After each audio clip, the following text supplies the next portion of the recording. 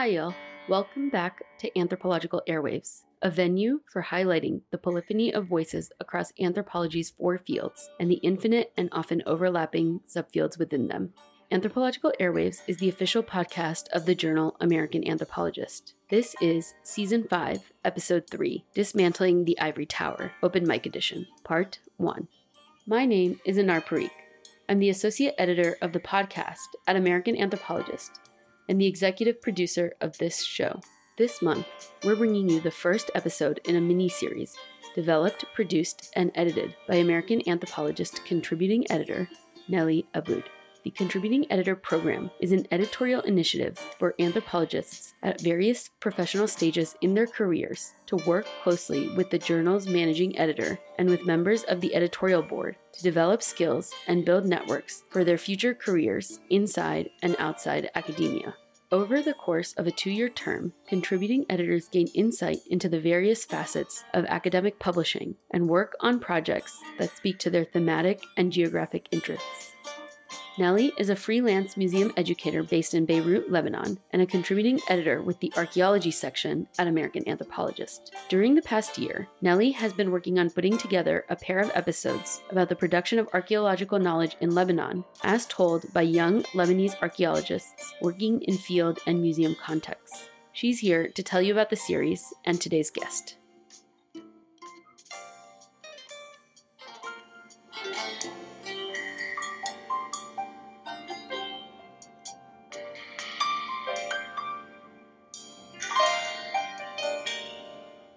Welcome to Dismantling the Ivory Tower.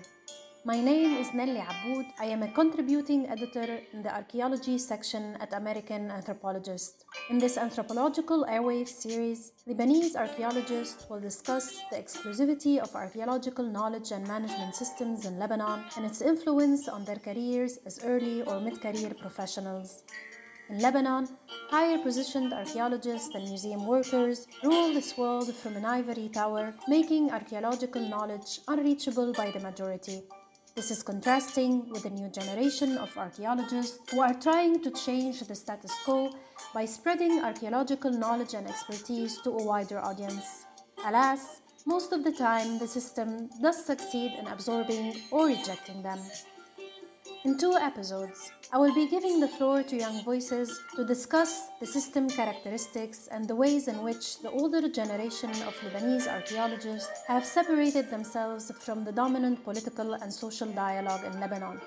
I will be investigating these themes by asking 2 early and mid-career Lebanese archaeologists 4 identical questions about their main career concerns. How the social and political context in Lebanese archaeology affect their concerns, how archaeology and cultural heritage is taught, displayed and shared in Lebanon today, and their thoughts on how to make archaeological knowledge more widely accessible in Lebanon. The recordings you will hear strive to create an open mic effect with minimal interruptions to give each guest the spotlight to describe, in their own words, their career struggles and the interaction between archaeology and social political identity in Lebanon. Each episode transcript will be available in both English and Arabic. In this first episode, archaeologist Loreen Mawad will be sharing with us her career stories and her own views regarding the ivory tower seen from underneath the rubble of an excavation site. Loreen holds an MA in Arts and Archaeology from the Lebanese University. She worked for 19 years as a field archaeologist on various sites in Lebanon and Syria, and she studied bone remains from several sites located in downtown Beirut. She also worked at the Archaeology Museum of the American University of Beirut and at the University of Balamand as a research assistant. Since 2021, Loreen is no longer working in Lebanon, but keeps on pursuing her field and research work away from the Lebanese sphere. Hi Nelly, and thank you for inviting me to this episode of the podcast. We've known each other for almost 22 years now, since we started our studies in archaeology at the Lebanese University, moved to work in one of the Beirut excavation sites, and then to work at the University of Balamand, where you were in charge of the ethnographic permanent exhibition, and I was trying to put some order in the messed up data of the ANFA excavations. If you'd asked me to describe in one sentence the situation of archaeology and heritage in Lebanon, you'd get a very undiplomatic reply on my part. Instead, I'll restate something Sarah Liafi, a Lebanese political activist, said, and I quote, "Even if you were to do a Hollywood movie out of this, the producers will probably tell you to tone it down a bit because it doesn't look very realistic." Since I've decided to quit working in archaeology in Lebanon, I don't really care or follow what's happening in the archaeology scene in the country. I can say that for the past year or so, I was able to take a step back, relax, and look at the big picture more clearly. It was merely impossible to do so when you're working a full-time job, you're in a toxic work environment, and there's a whole country collapsing around you. The career concerns I had at the time were the same as any archaeology, museum, or heritage worker in Lebanon goes through. I'll just mention a couple, even though I know there are many more concerns out there, and they vary from one person to another. The first concern is too obvious to even mention. It's find a job and get paid. Okay, you got your shiny diploma, what's next? The picture that university professors paint about the archaeology job market in Lebanon has nothing to do with reality. The actual percentage between graduates and job opportunities and openings is very disproportionate, because full-time jobs within government and private institutions are few and far-fetched.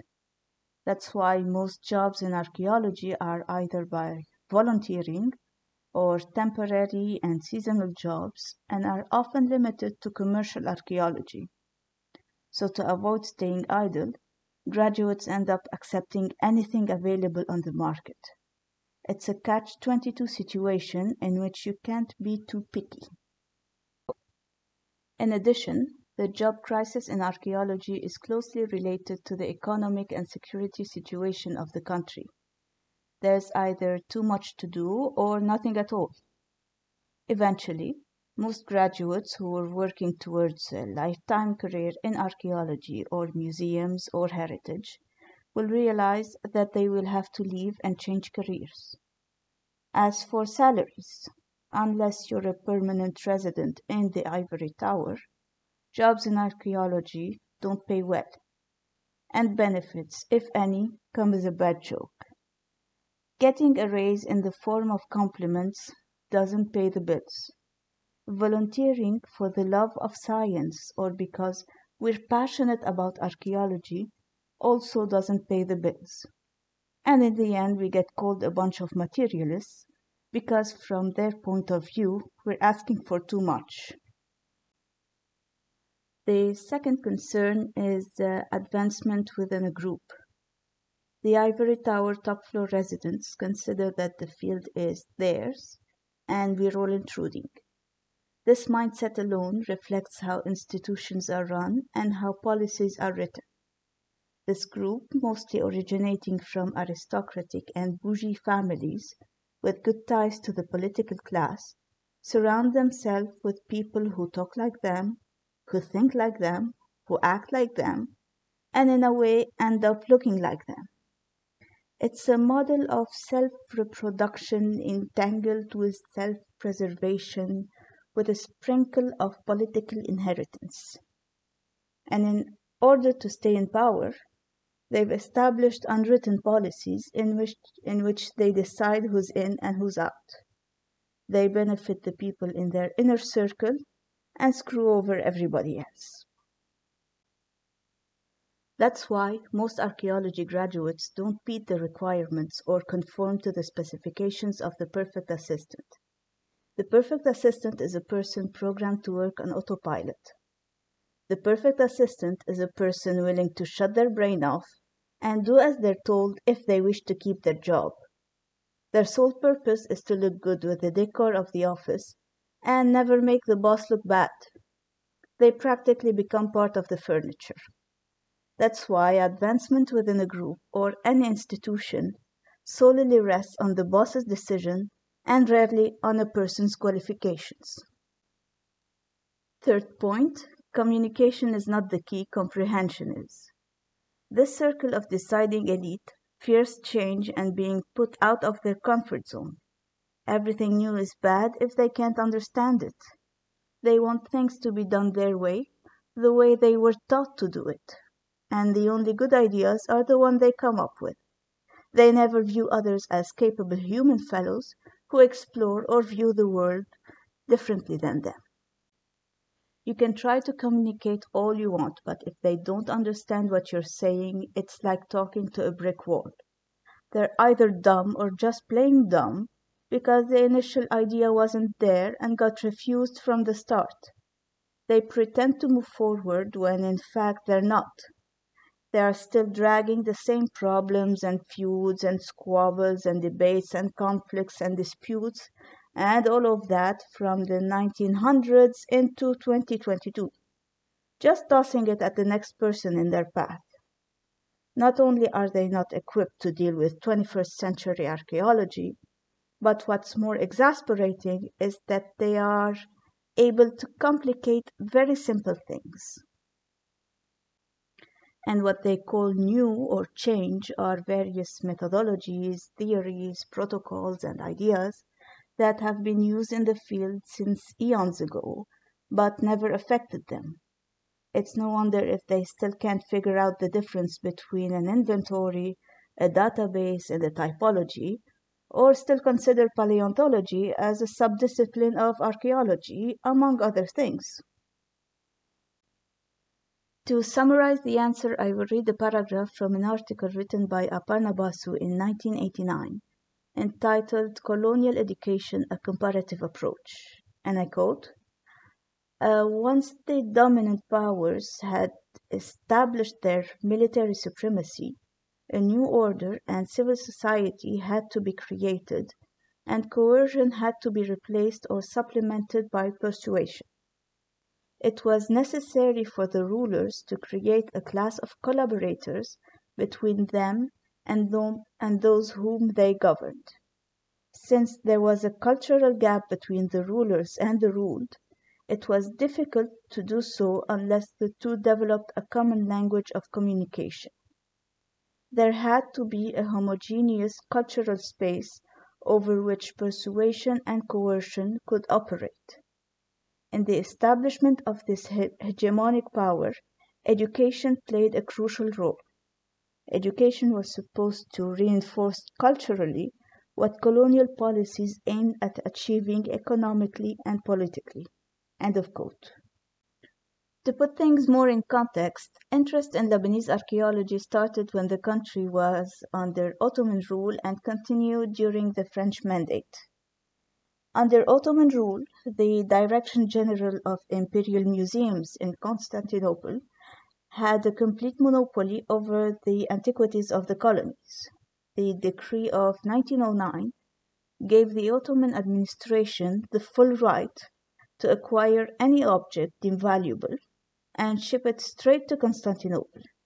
They even established a reward system that compensates any person who finds and declares the discovery of archaeological artifacts, thus encouraging what we refer to now as looting and illegal digs.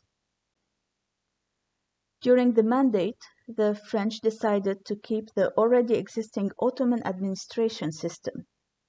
They just changed minor things and adapted them to their own demands.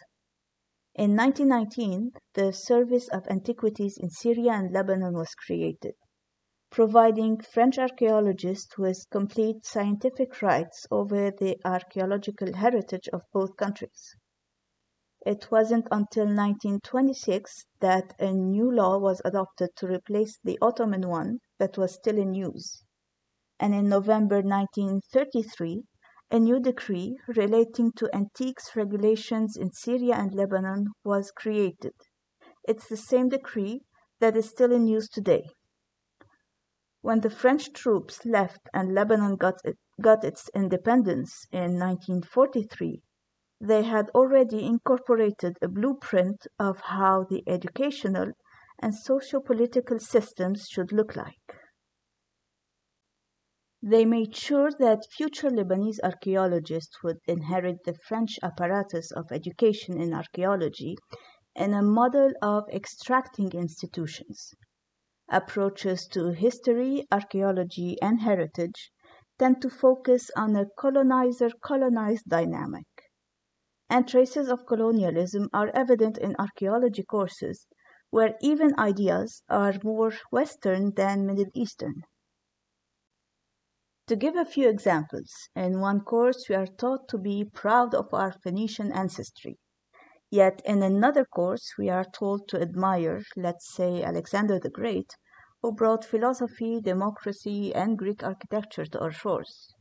But wasn't that the same Alexander who destroyed every single Phoenician city-state on his way to Egypt?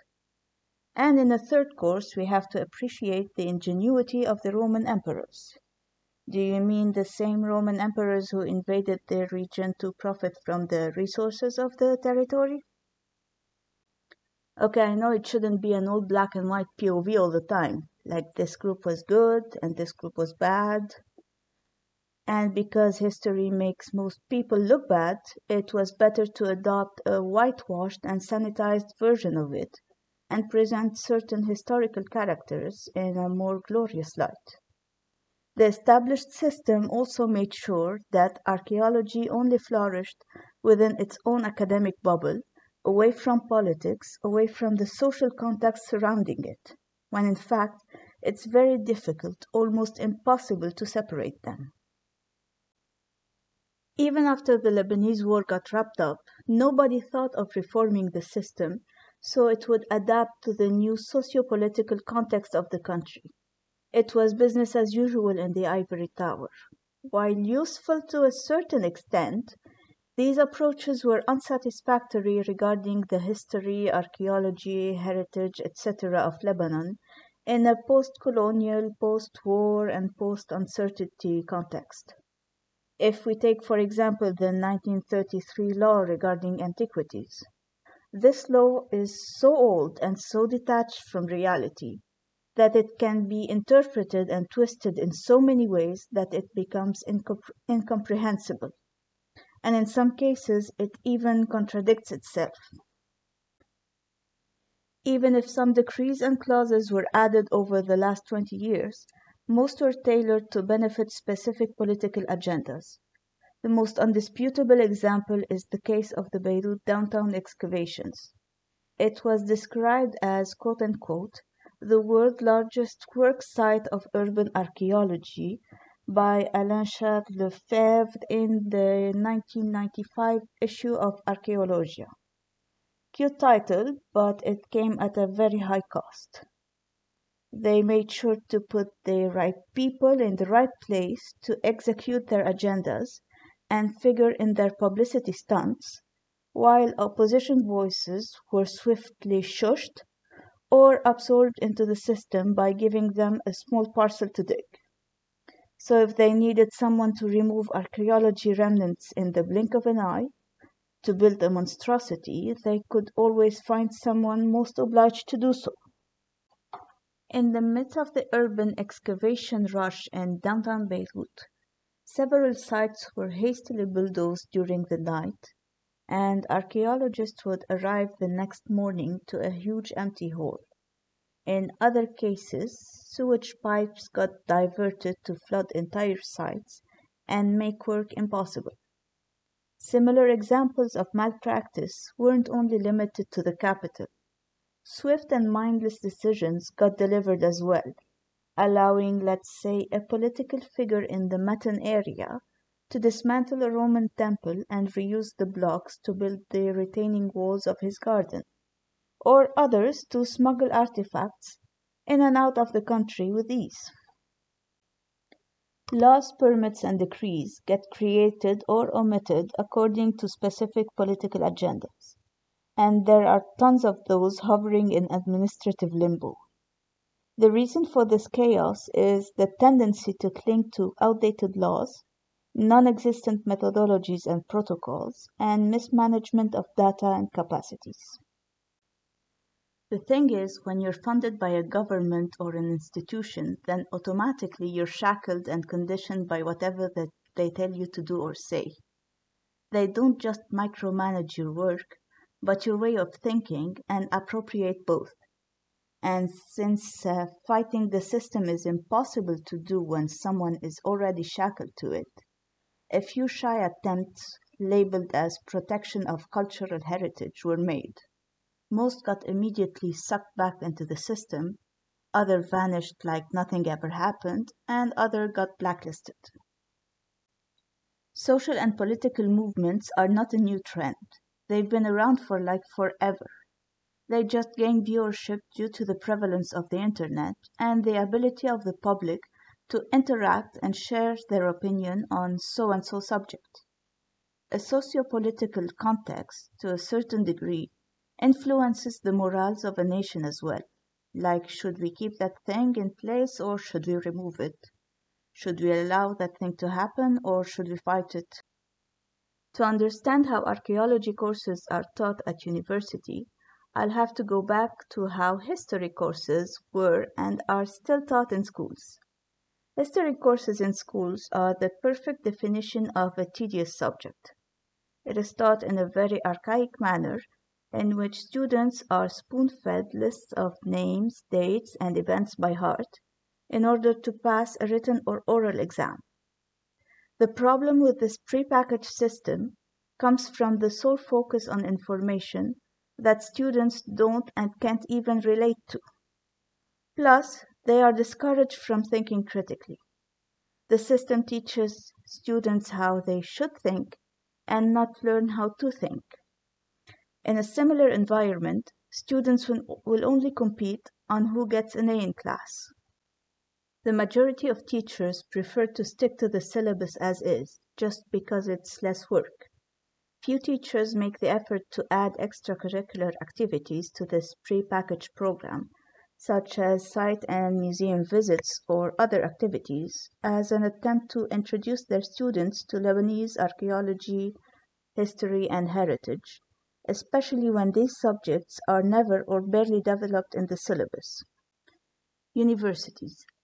Any person enrolling in the archaeology department at a university, and there are not many left to choose from, except for the Lebanese University and the American University of Beirut, has little to no clue of what to expect, simply because archaeology as a field has always been portrayed as an endless adventure, just like in movies. Orientation programs and professors aren't much help. They just feed newcomers empty speeches and pretty slogans to incite them to enroll in the program. And they act nice and friendly to our students to the point of spoiling them with excellent grades. Why? It's obvious. Low enrollment. Universities view their students as paying clients. The more students enroll in a program, the more the university and its board are happy and stop threatening to close down the department or cancel its courses. And because traditions are important, the same archaic educational system used in schools continues throughout university. Subjects never evolved since, I guess, the French Mandate and consist of theory, history, and art history courses. References used for these courses predate 1975 for the majority and never got updated.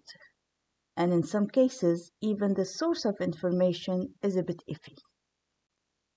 Archaeology departments in Lebanese universities are full of people who talk about archaeology, who think about archaeology, who read about archaeology, who sometimes write about archaeology, who always preach about the importance of archaeology, but don't do much to develop the field. When we think about it, archaeology students are not served the education and job skills that they need and end up graduating knowing less than zero about archaeology. They know by heart the succession of Phoenician kings by city-states or the succession of Roman emperors, but don't know which end of the shovel goes in the ground. On the other hand, university professors have no problem sending their students into the job market with shiny diplomas but no working skills. They just toss unskilled interns on archaeologist labs who are already drowning in their own work. And most students end up not learning much except maybe showing up on time, washing pottery, writing labels, and holding a measuring tape.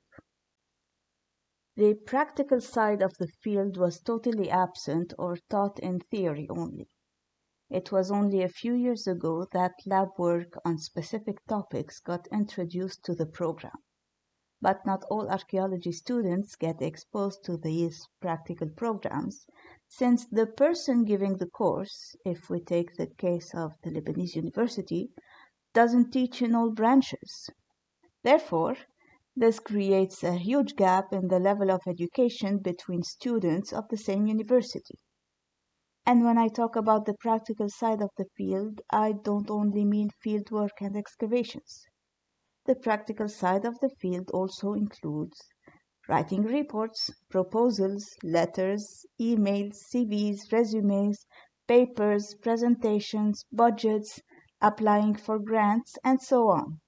And I've seen some scary stuff.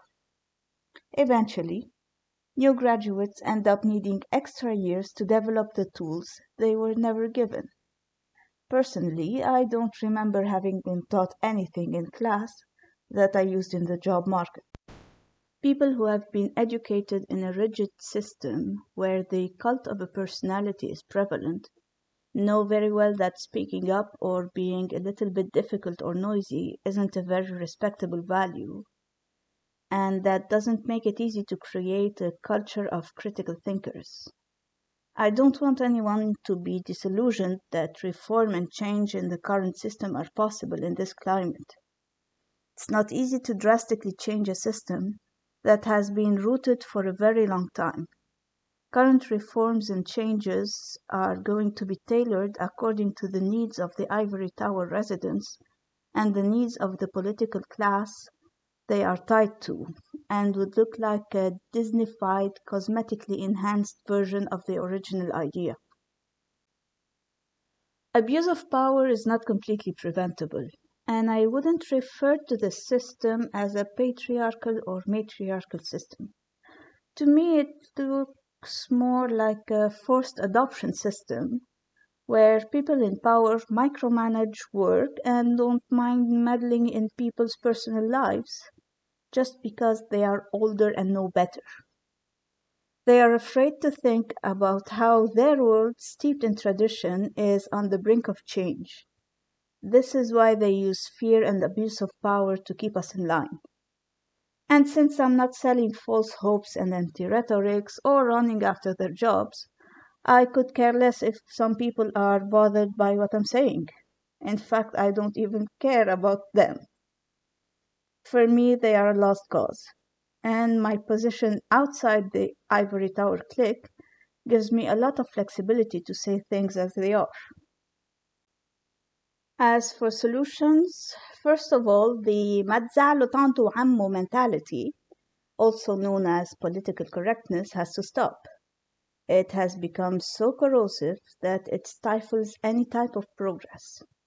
Don't be ashamed or apologetic to question the malpractices of your superiors.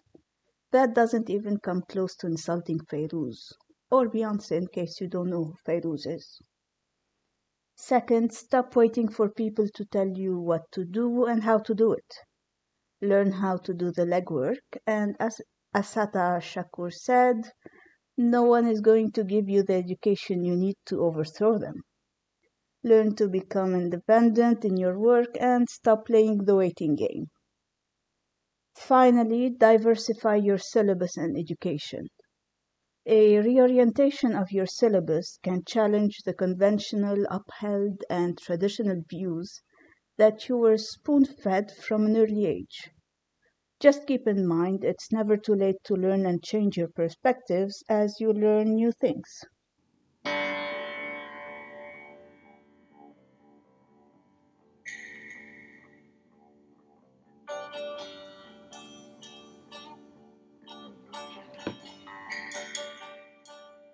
Thanks for listening to another episode of Anthropological Airwaves. Nellie will be back next month with the second installment of Dismantling the Ivory Tower, Open Mic Edition. This episode was written, edited, and produced by Nelly Aboud, with additional production support from Anar Parikh. Thank you to Lauren Muawad for her candid reflections on professional archaeology in Lebanon. This episode features the track Relative Serenity, Hudu Nisbi by Ziad Rabani. As always, a closed caption version of all Anthropological Airwaves episodes, including this one, will be available on our YouTube channel, and a full transcription on the episode page on the American Anthropologist website. In addition to our standard transcription, Nelly has also transcribed the episode into Arabic. Links to both are included in the show notes. If you enjoyed this conversation, be sure to subscribe to Anthropological Airwaves wherever you listen to podcasts.